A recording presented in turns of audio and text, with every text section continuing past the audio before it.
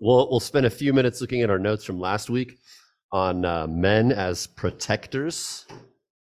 Men as protectors, and then we'll spend the rest of our time, Lord willing, fulfilling a request to look at masculinity in the mind and logical fallacies and of that sort. But in the meantime, I'm going to read here. Where am I going to read from?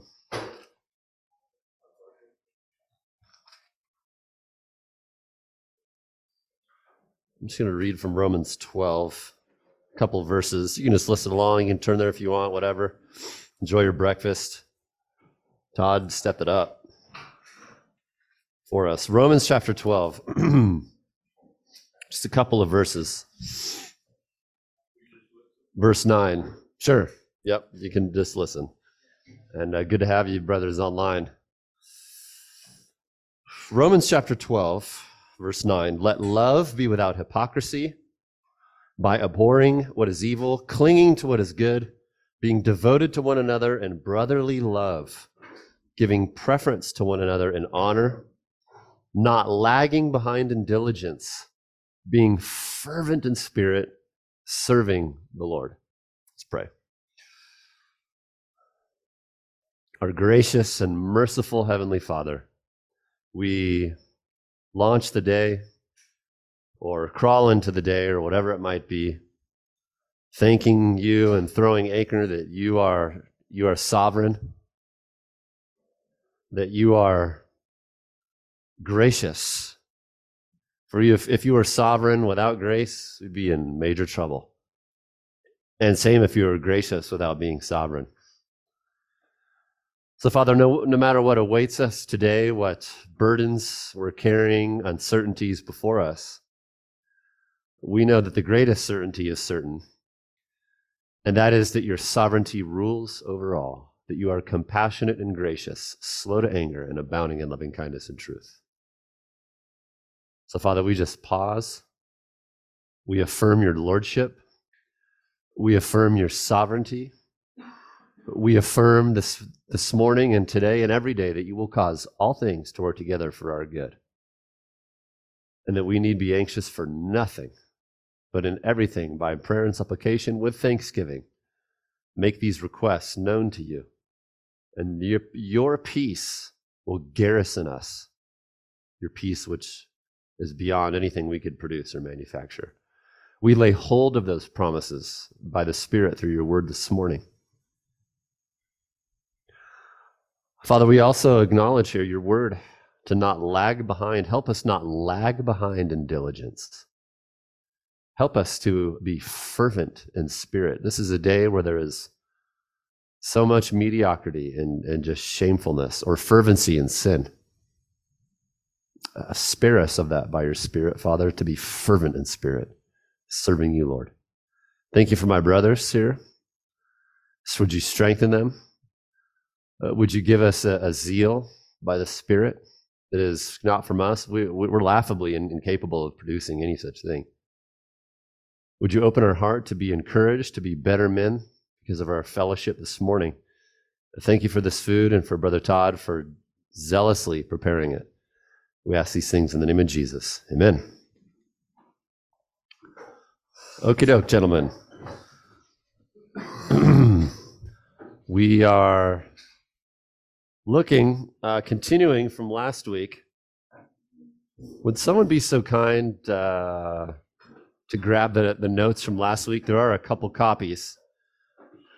Masculinity and Men as Protectors. We began chit-chatting about this last week. Men as protectors. It's great. I think Jake here, maybe one of the brothers in the back. Yeah, good stuff. Men as protectors. So we started out last week talking about firearms and guns. Why do men often have an affinity? Some leftist ideology would say because, colonialism, you're anarchists, you're mayhem, you're violent suppressors, oppressors, whatever it might be. Pun intended there. And we would reject that. We looked at the Second Amendment and talked about how the Second Amendment is a confessional implement in our kingdom of man doctrinal statement, our nation's constitution, not because we utterly reject the proposal that there's some sinister, devious attempt to oppress or whatever, but because many of the men who God sovereignly had to write our Constitution, it's not inerrant, it's not the Word of God, but nevertheless, many of the men were regenerate, and there's a drive, a masculine drive, especially if you're regenerate, to protect. And that is inherent, we saw in Genesis 1:28, Genesis 1:28, among other places, to do what?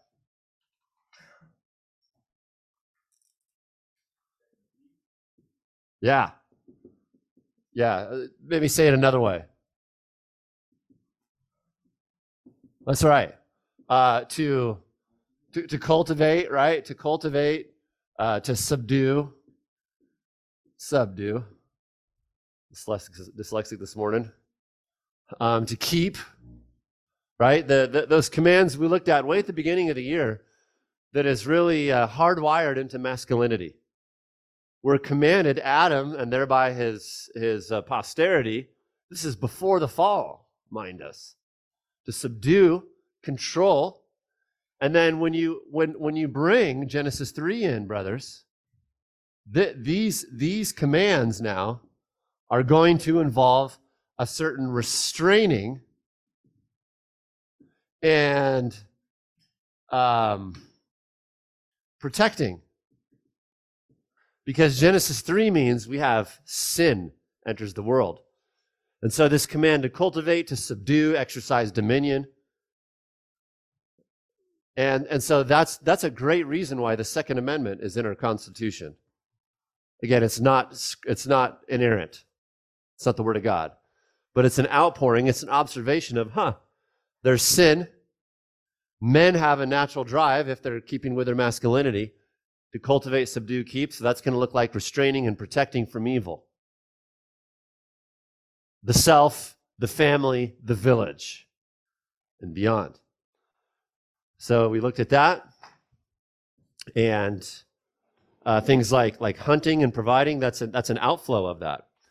So we left off. Where did we leave off?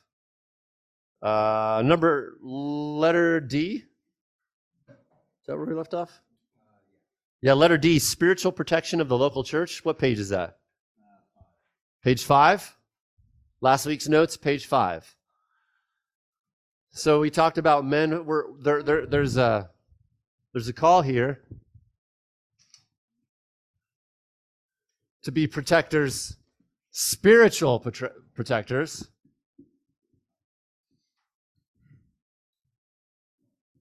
And physical protectors. This is masculinity. You can't have one without the other. We are called, part of being a man is being someone who seeks to protect in the spiritual realm and in the physical realm. We're talking about the spiritual realm first. Okay, so letter D, page 5. I feel you stole my notes. Spiritual protection in the local church. This is where we left off, that we need to be protectors of doctrine, fighting for the faith. Jude 3. Love that verse. You need to like that verse too. Jude 3. Beloved, while I was making every effort to write you about our common salvation, I felt the necessity to write to you appealing. Notice the strong terms Jude uses. I appeal, strong, urging command, that you contend earnestly for the faith. This letter was written to not just guys, but certainly guys as protectors are to lead, that we contend earnestly for the faith, brothers. The Greek word there has the idea of exert intense effort on behalf of something, and something that's worthy. So a man who will not protect doctrine, stand up and be a spiritual protector, there's a sense in which we're not walking in our full mandate as men and masculinity. If we will not protect in the spiritual realm, stand up for doctrinal purity. We see here 2 Timothy 1, Paul takes this, retain the standard of sound words, Timothy, which you've learned from me in the faith and love, which are in Christ Jesus. Guard. That's a masculine term. Guard through the Holy Spirit who dwells in us the treasure which has been entrusted to you. So masculinity also involves correcting and rebuking error. We know this, it's an elder qualification, right? And the elder qualifications, we understand this isn't like super spirituality. The elder qualifications are just something that every guy is to sort of put in his crosshairs as something to strive for.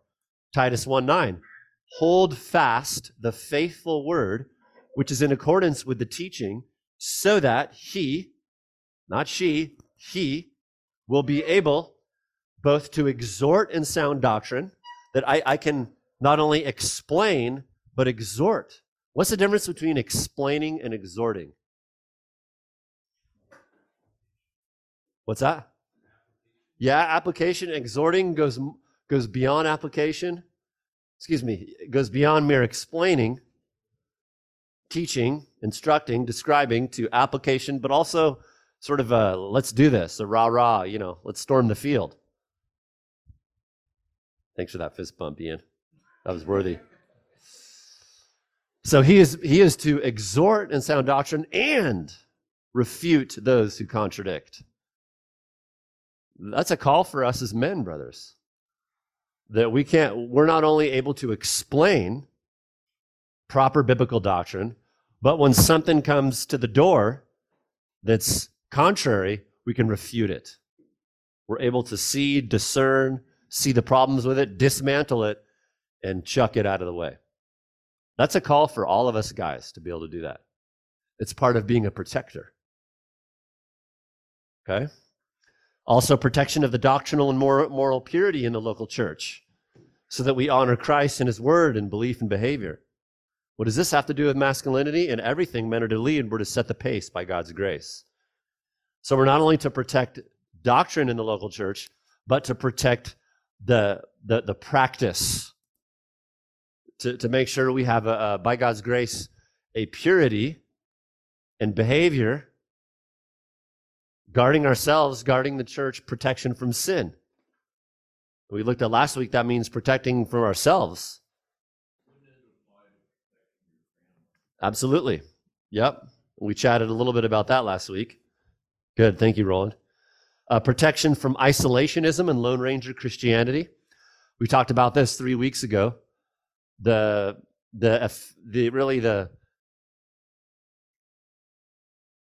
abandonment of masculinity and this isolationist movement with pride, and functionally how seeker-friendly churches kind of become that because you don't have an ecclesiology or a theology in that church where men hold each other accountable. It's just sort of, we have this unspoken agreement. You give me space. You don't talk to me about anything. I won't talk to you about anything in your life. And we can just kind of have these superficial relationships where it's functional isolationism. But we need to protect ourselves from that. Proverbs 18:1, he who separates himself seeks his own desire. He quarrels against all sound wisdom. 1 Corinthians 12:15, if the foot says, because I'm not a hand, I'm not a part of the body, it's not for this reason any less a part of the body. In other words, an illustration, a plea to go against isolationism. And a lot of us guys tend towards that, to not want to plug in, to not think that we need relationships or accountability. We have to protect ourselves from that. The one another's are a protection, Galatians 6:3. Brothers, even if anyone is caught, the idea of caught there is can't get out, like caught in a trap and I can't free myself. In any sin, you who are spiritual, restore such a one in a spirit of gentleness, each one looking to yourself, so that you too will not be tempted. For if anyone thinks he's something when he's nothing, he deceives himself. Right? Protecting these protect from isolationism and also protect the church from dishonoring Christ in the moral areas. Church discipline is a protection, isn't it?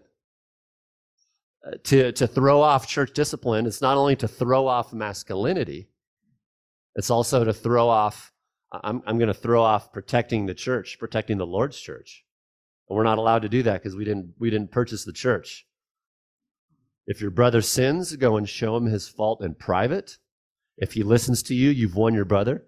If he doesn't listen to you, take one or two more with you so that by the mouth of 2 or 3 witnesses, every matter will be confirmed. If he refuses to listen to them, tell it to the church. If he refuses to listen even to the church, let him be to you a Gentile and a tax collector. Like, no, you don't sweep stuff under the rug. You don't pat each other on the head and say, well, let's just not say anything. There's protection there, and it's protection for the individual because they could be going to hell. Protection from slander and factious people. Notice this verse at the end of Romans. This will be interesting when we get there someday, Romans 16.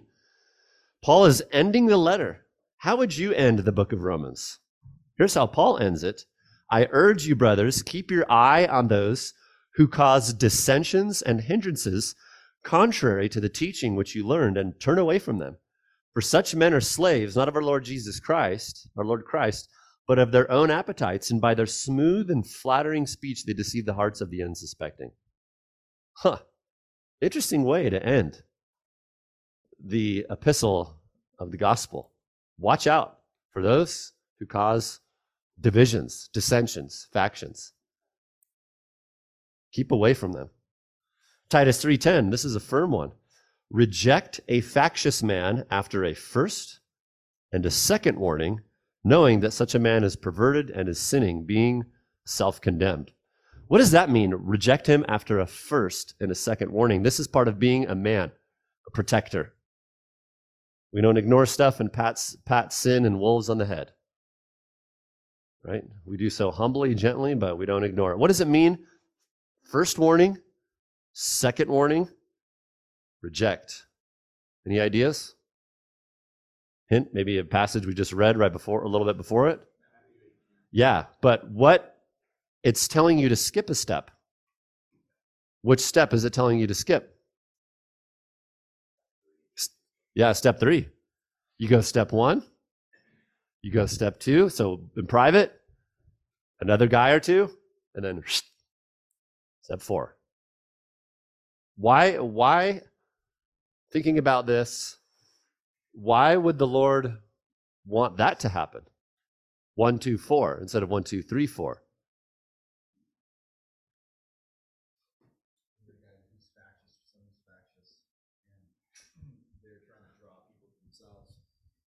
Part of it's a protection of the church. You don't want everyone who's maybe a little less discerning, less understanding to come and try to correct this person, but then be swayed to their argument. Exactly. Yeah, that's very insightful. It's a hedge of protection because someone who is factious is usually gifted or skilled in not always obvious ways of bringing people to their side. Paul talked about this in Acts chapter 20, verse 28, earlier in your notes, where he says, watch out for wolves who try to accumulate a following after themselves. And a lot of times, men, others, will be swayed by their persuasiveness, their dynamic personality, whatever it might be about them. And so there's a great potential for wolves to take more sheep.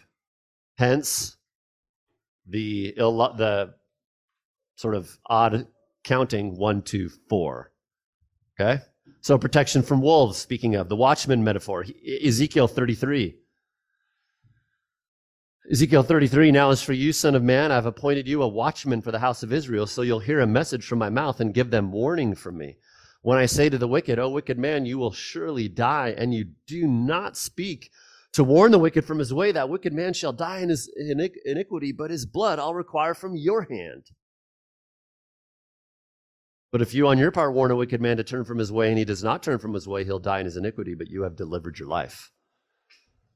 So this is, the men were to guard the city at night. They were to stay awake. You're on second watch, you're on third, you're on fourth watch, whatever it was. And what a shameful thing it would be if a man said, no, I need my beauty sleep. I have to shave my legs tonight, or I have to hem my skirt, so I can't be on fourth watch tonight or whatever. That would be a forsaking of masculinity, and so unloving to the women, the children, and the other men whose turn it was not. And Paul brings Ezekiel 33 in Acts 20 and other places to say we also have to apply that to the spiritual realm. Right? The physical realm matters, but the physical realm is temporal, and so the spiritual being eternal, it matters also. Guard the local church from wolves, Acts 20:28. We just mentioned this. Be on guard for yourselves. Notice he says, guard yourself from becoming a wolf. For all the flock among which the Holy Spirit has made you overseers to shepherd the church of God, which he purchased with his blood. Why would Paul say in a passage to guard spiritually the church from your own self, your own sin, and others? Why would he insert there the phrase, the church of God, which he purchased with his own blood? Why would he put that there? There are no capricious words in Holy Scripture. Why would he say that? Yeah, because we're not just protecting something of our own, right? What we're protecting in the spiritual realm, the church, it's bought by Christ, and he paid a heavy price for it, right? A big price. So that ups the ante a little bit, and how important it is to see ourselves for what God calls us to be and what we are, protectors.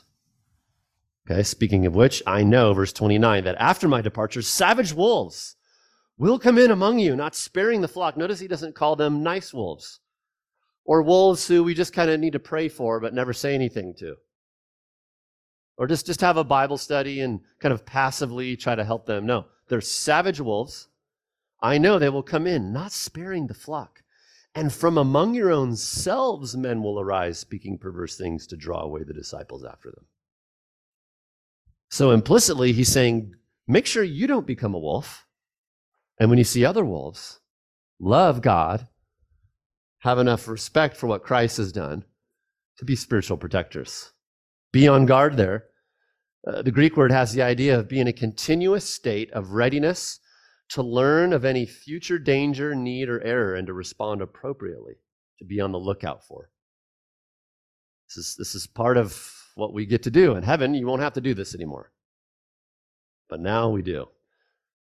Spiritual protection, also at work. It's your job. This isn't always possible because of your station, but where possible, we should pray that God would help us be sort of a spiritual restraint, a spiritual influence, a spiritual protector in our workplace. Because life as a Christian isn't just restricted to the church. God also has you at your job. We talked a lot about work. It's not always easy to do this. If a man's in a position to do so, he can provide some measure of spiritual moral protection. This will look different for different jobs. Being in the world means he can't totally avoid spiritual pollution, but he's careful to guard his heart, his eyes, not rejoice in unrighteousness. And if he has leadership in his job, there's some boundaries he can't cross, and he's not sinning by not crossing them, but he needs to and can pray about providing, how can I be a spiritual protection at my job? That's something we should think about and pray to God for. Okay? All right, second, men as physical protectors. Also an outflow of cultivate, subdue, keep, and of course, the second greatest commandment, love your neighbor as yourself. Obviously, a lot of these observations, though there might not be explicit commands, again, they're coming from all of those verses. You will not, as you look throughout history, we talked about this in many of our coming of age masculine rights, looking across time and tradition and culture, you won't find many nations, if any, who sent their women and children to fight their wars, protect the village from a flood, carry the majority of the dirty work, hunt, provide, get food. You can search across the world in time, and you're not going to find cultures who said, well, you go do it, to the women and the children. It's the guys who did it. Common sense, natural light, masculinity, physical protection of the family, Men take the lead in attempting physical protection of the family. Husbands, love your wives. It's a part of that. Love your wives. That doesn't mean just being patient with her when she's struggling or try to lead her in spiritual conversation. But it says, as Christ also loved the church and gave himself up for her. So if he gave himself up for her, he physically did that. Christ physically laid down his life to provide benefit to her. This means that we do this also. That if an intruder busts through the door, the man doesn't stand back and say, honey, you go downstairs. I'm too tired to get up. I got to get up early for work. He's down there. He might be dead on the floor, but at least he's dead on the floor and not comfy in bed.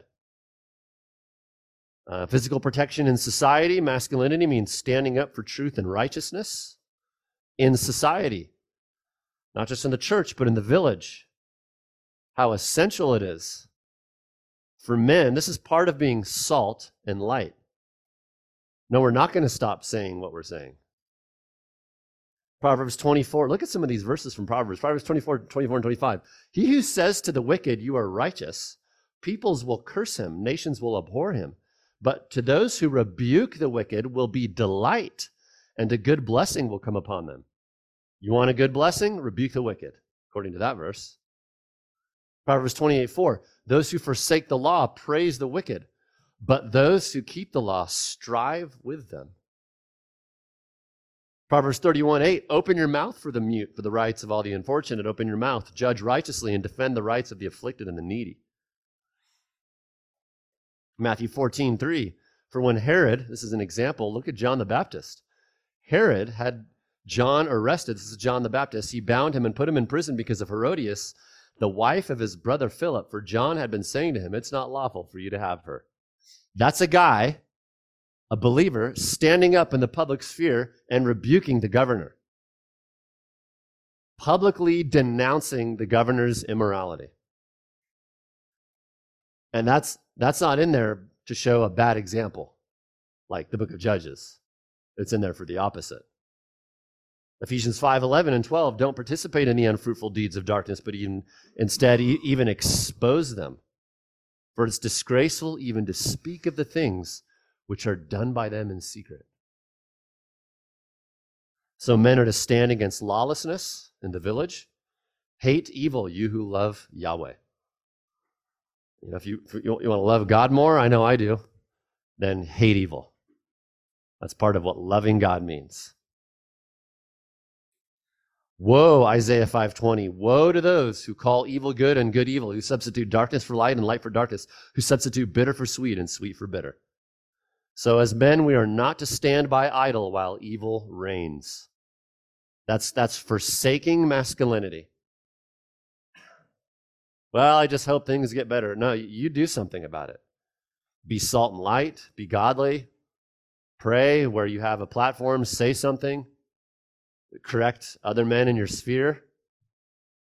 Don't laugh at the office and just go along with the leftist garbage.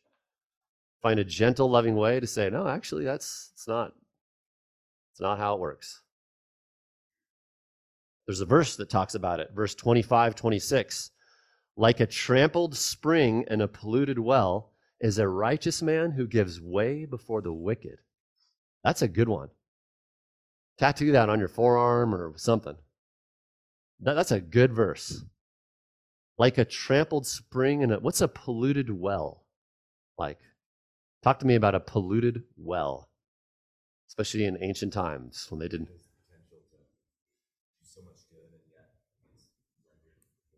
Yeah.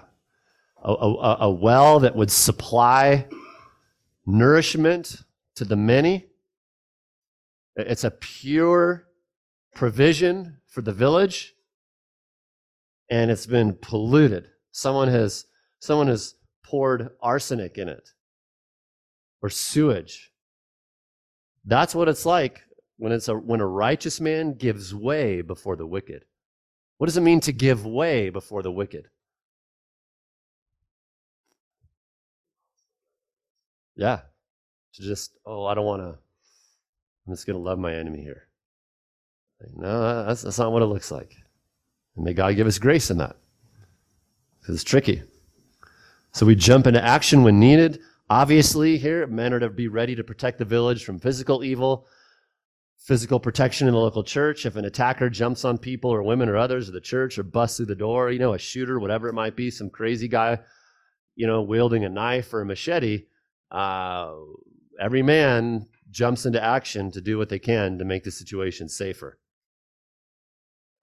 He either helps neutralize the harm or covers and protects others or helps others safely exit or whatever it might be.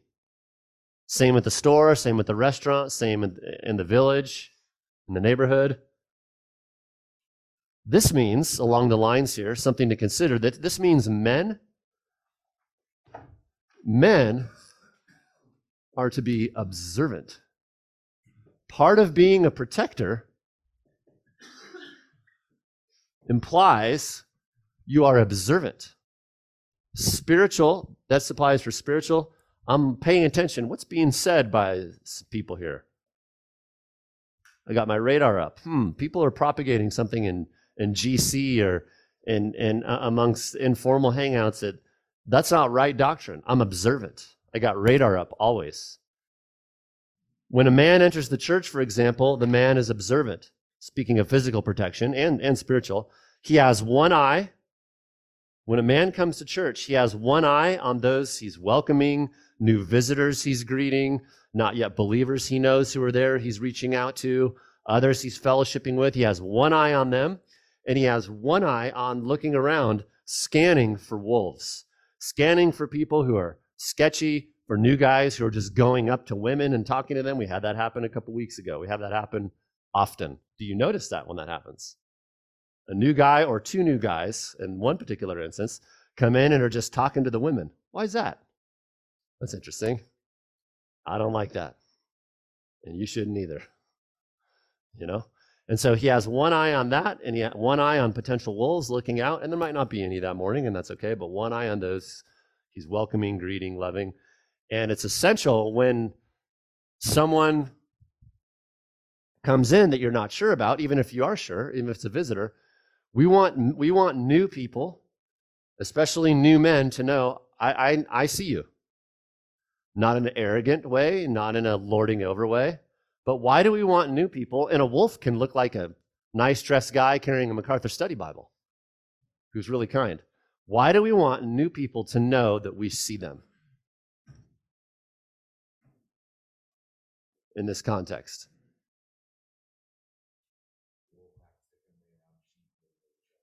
Exactly. Yeah, in some of these shooters with that transgender went and shot up that Christian school, and we understand perfectly well why that transgender did that, right? It was targeting Christ and God's people. What did she say? What was revealed that she did not do? Where she did not go before that, and why? Yeah. Yep. So when wolves come in and someone wants to come shoot people up or come and steal people away, either a spiritual or a physical threat, the more shepherds they see, right, paroling, the more of a restraint that becomes. And if you care about the other people in the flock and care about God and are embracing masculinity, we have one eye on those we're welcoming, greeting, and others, one eye on who do I need.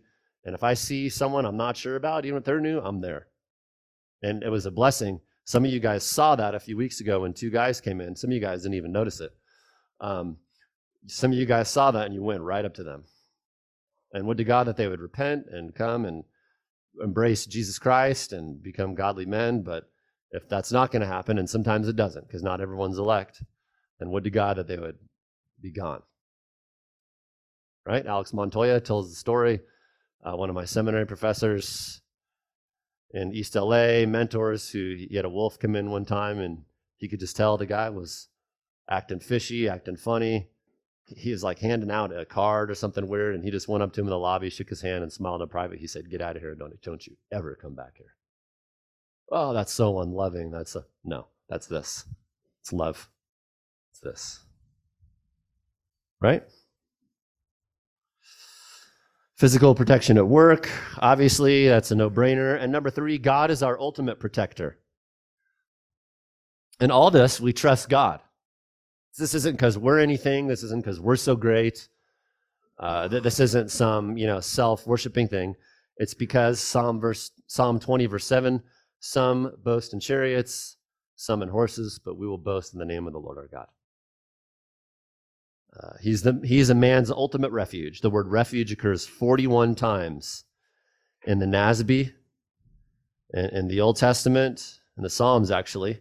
The word refuge has the idea of go to a place where one will find safety, rest, or comfort. Applying the place of refuge as a place to be trusted to keep one safe. Psalm 7:1, O Yahweh, my God, in you I've taken refuge. Save me from all those who pursue me and deliver me. That's David saying that. And David was a tough guy. And yet his strength, his comfort, his identity as a man and a protector is grounded in the Lord. This is for God, for the glory of God. Okay? Any other thoughts on men as protectors? A lot more that could be said. A lot of this is basic common sense. All right. Once you grab the notes for today, we'll spend the next 20 minutes, the rest of our time, just on the introduction.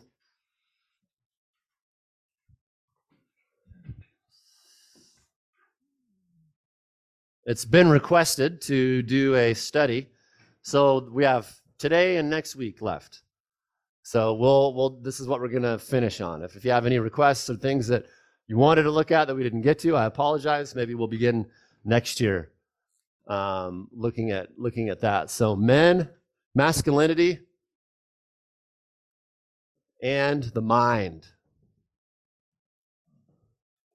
God has given us a brain, right?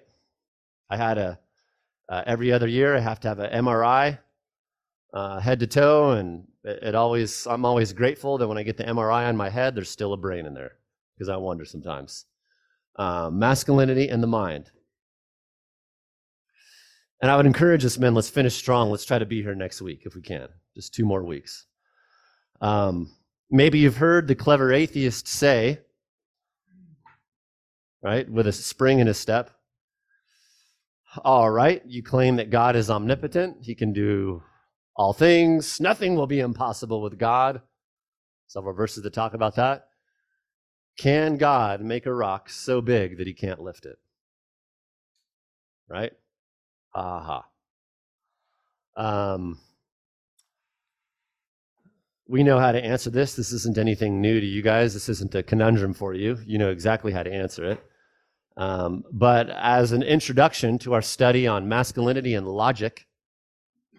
logical fallacies, perhaps it's a fitting place to begin. If we say yes, what if you say yes to that question? Yeah, if you say yes, he can make a rock so big that he can't lift. Then there's something he can't do, which would appear to defy his omnipotence. Omnipotence means he's all-powerful.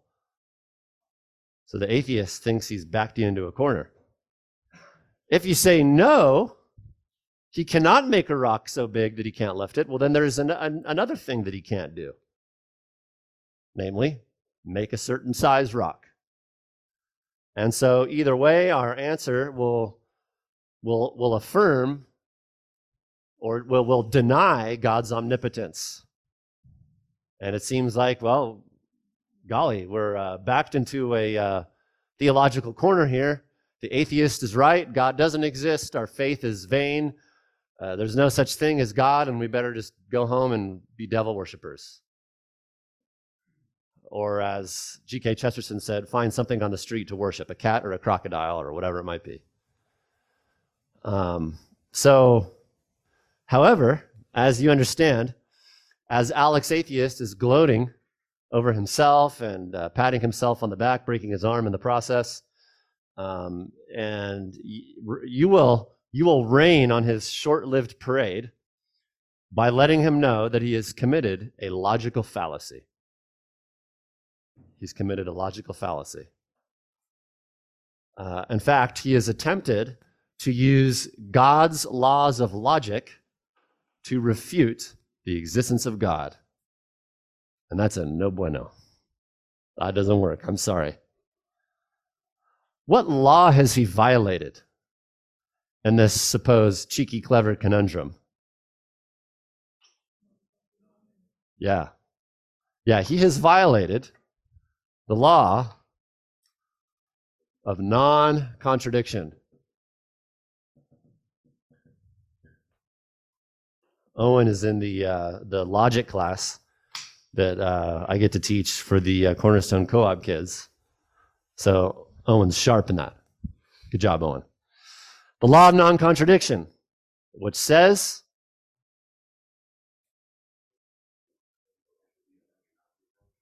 yeah, you cannot have A and non-A or something both true and false, but it goes further than that, in the same time and relationship or in the same context. That's what's key. When it is said that God is omnipotent and nothing is impossible, these statements, like all statements, have a context, right? All of life has a context. And the greatest context is God's universe. That's the broadest context. Okay? And you're explaining this to Alex Atheist because Proverbs 26 says, answer a fool according to his ways so that he won't be wise in his own eyes. So this is binding upon us to love Alex Atheist enough. So there's a realm in which laws function and omnipotence exists. Impossible means things are impossible that are impossible yet pertain to logic, God's rules of logic, and they do not contradict logic. Impossible is impossible in the context are things like God created the universe from nothing. That's impossible, but it's not illogical. Or God caused a virgin to have conception. It's impossible, but not a contradiction of logic. Or a guy who was blind to see by just saying words. Or a guy to walk on water. Two guys to walk on water. Impossible, but not violating the law of non-contradiction. Okay? Raising people from the dead, that's impossible. A contradiction would be he raises a man from the dead who stays dead. That's a contradiction. Or he grants conception to a virgin who does not conceive. That's violating the law of non-contradiction. They're simple examples. So the question then, can God make a rock so big that he can't lift it? And I'm going to talk about why. Who cares about logic? Who cares about? You ought to care big time. So asking that question, can God make a rock so big that he can't lift it? It's like asking, can God's infinite power exceed his infinite power? Or can a God of infiniteness produce something or commit an action to cause himself to be finite? You see the problem? That's violating the law of non-contradiction. Can an infinite God cause himself to be finite? That's a non-question. It violates the law of non-contradiction. We cannot have something be both finite and not finite at the same time and in the same context, same relationship. So it's Alex Atheist and his cleverness, you've shown him to be a fool. It violates the law of non-contradiction to say that an infinite being can create and cause finiteness for himself. And C.S. Lewis has a great quote about this, as you would expect him to. In his book, page 18, in his book, The Problem of Pain, I put it in your notes there, he says this, quote, "It remains true that all things are possible with God. The intrinsic impossibilities are not things, but non-entities. It is no more possible for God than for the weakest of his creatures to carry out both of two mutually exclusive alternatives, not because his power meets an obstacle, which is what the atheist said has happened, but because nonsense remains nonsense even when we talk it about God. That's helpful. Nonsense remains nonsense even when it's about God. So in conclusion, the question violates the law of non-contradiction. As such, it's a non-question. Alex Atheist has not actually asked a question. It's a nonsensical question. So it's a non-statement. It's a non-question. It's nothing. It's like asking, if a kayak lost its wheel, how many decibels would it take to eat Saturn? There's no difference between that and what Alex Atheist came at you with a spring in his step and a twinkle in his eye. Or how fast can you eat the sound of a 50 decibel smelling cupcake? These are non-statements. It's the same. Those are categorically identical to what Cheeky Alex came at you with. It might provide for some snarky humor for a second or two, but it's a non-statement because it violates the law of non-contradiction. So you can tell Alex, the problem is A cannot be non-A, or a statement cannot be true and false in the same context and time. So you can tell Alex Atheist, you're welcome to go create your own context or universe in which you can violate the law of non-contradiction, however you might figure that out. But in God's universe, it doesn't work that way. And you can try some more personal examples on him, things involving, like his paycheck and stuff, that would maybe convince him a little bit more. But in God's universe, this is how it operates. And he might come at you, well, what about God can't lie? Titus 1, Numbers 23:19, God can't lie. There's something you can't do. Or God can't do evil. God can't sin. Your book says that. There's something God can't do. That's a violation of God's omnipotence. And of course, that would be an easier one for you. It's so simple, isn't it? How do you answer that? It's the same. It's the same answer, isn't it? How would you answer that using the law of non-contradiction? Use the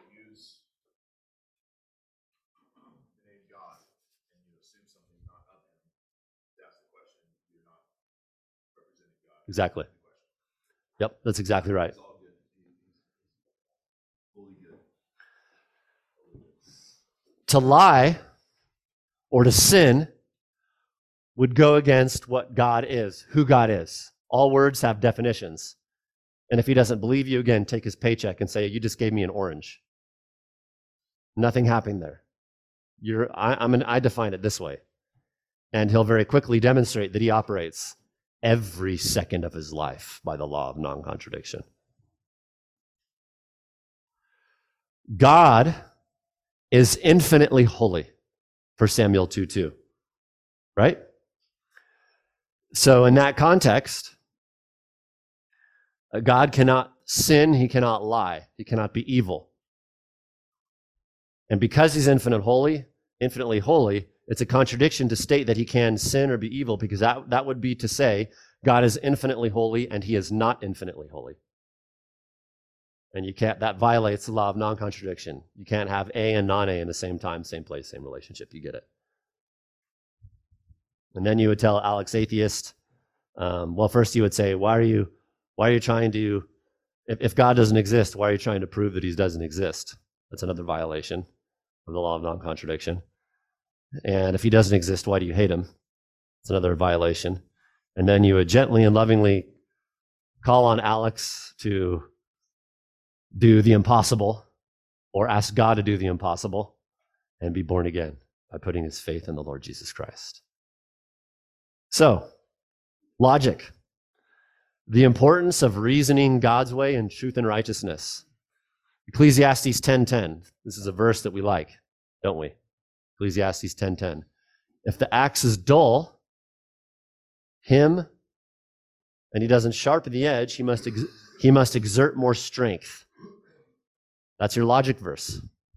The axe is dull, and he doesn't sharpen its edge, he must exert more strength. Wisdom, the verse concludes, has the advantage of giving success. A dull axe, a dull chainsaw, a dull whatever, you got to throw it around, it can hardly cut, it's not a clean cut, you can hurt yourself. Sharpen it. Sharpen it. And you don't have to swing as hard. So it is with our minds and learning logic. Ecclesiastes 10:10. Logic is your best tool in your toolbox. The mind, the powers of reason, discernment are like a muscle. When we exercise them, they become stronger. And what is logic? It's some definitions, the science. I'm glad that dictionary.com, of all places, dictionary.com still has the integrity to say it is a science, because it is, that investigates the principles governing correct or reliable inferences. Cambridge deviates, the Cambridge Dictionary, ironically deviates and says it's a particular way of thinking, especially one that is reasonable and based on good judgment. All right, we appreciate that part. God and logic. Logic involves simply thinking in a way that is right and true. Logic is a science because it is. Why is logic a science? You tell me.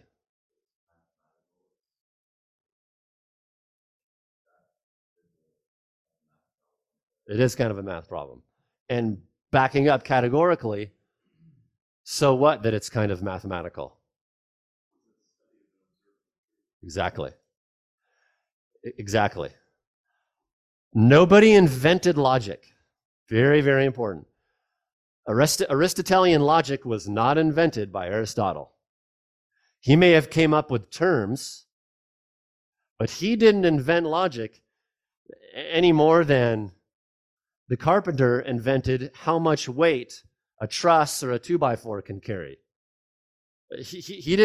Aristotle didn't invent logic any more than man invented the 4-chambered cardio-electrical pump called your heart, or photosynthesis.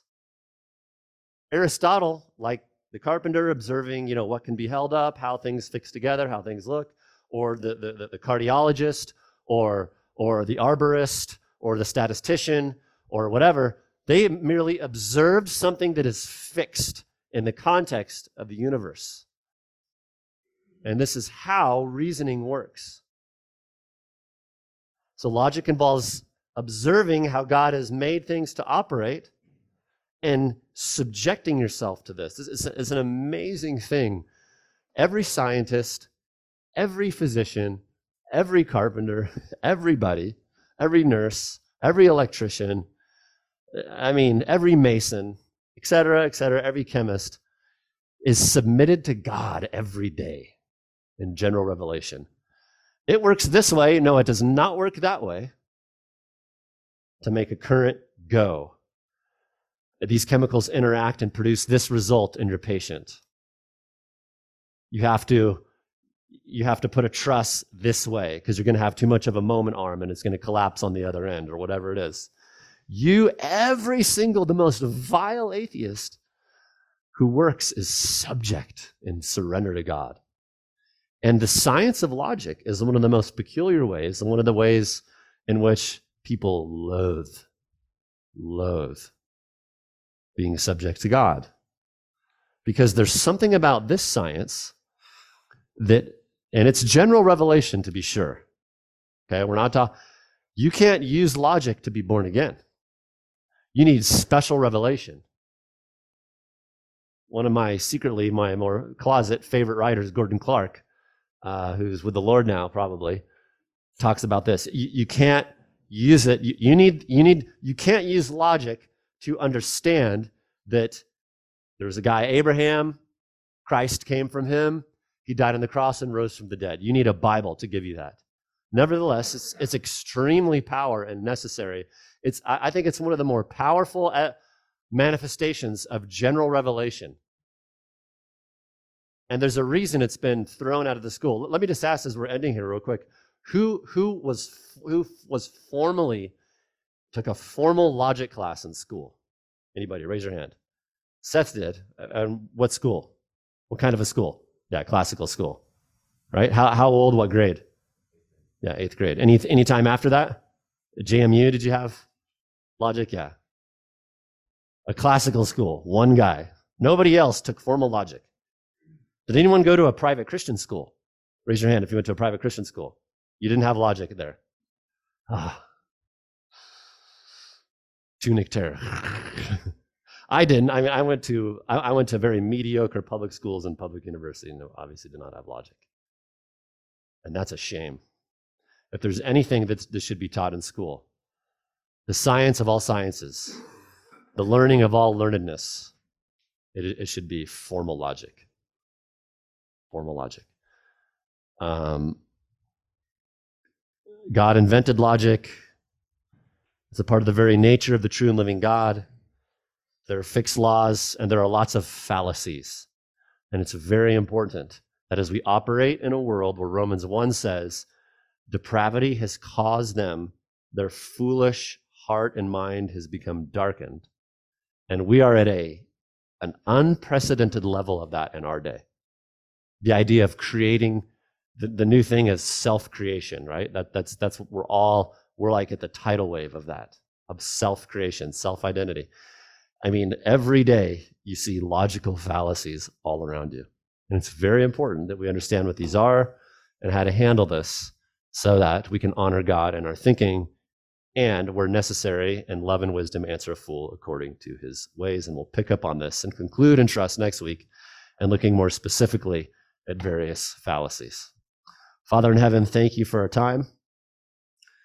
Forgive us our sins. We thank you for Christ, through whom we have no condemnation. Give my brothers great strength, fruitfulness, breakthroughs, great extra wisdom, Father, in their jobs with the very difficult things they're facing constantly in their work. Give them extra grace with people around them who are difficult and situations that are difficult until we gather for worship on Sunday. In Christ's name we pray. Amen.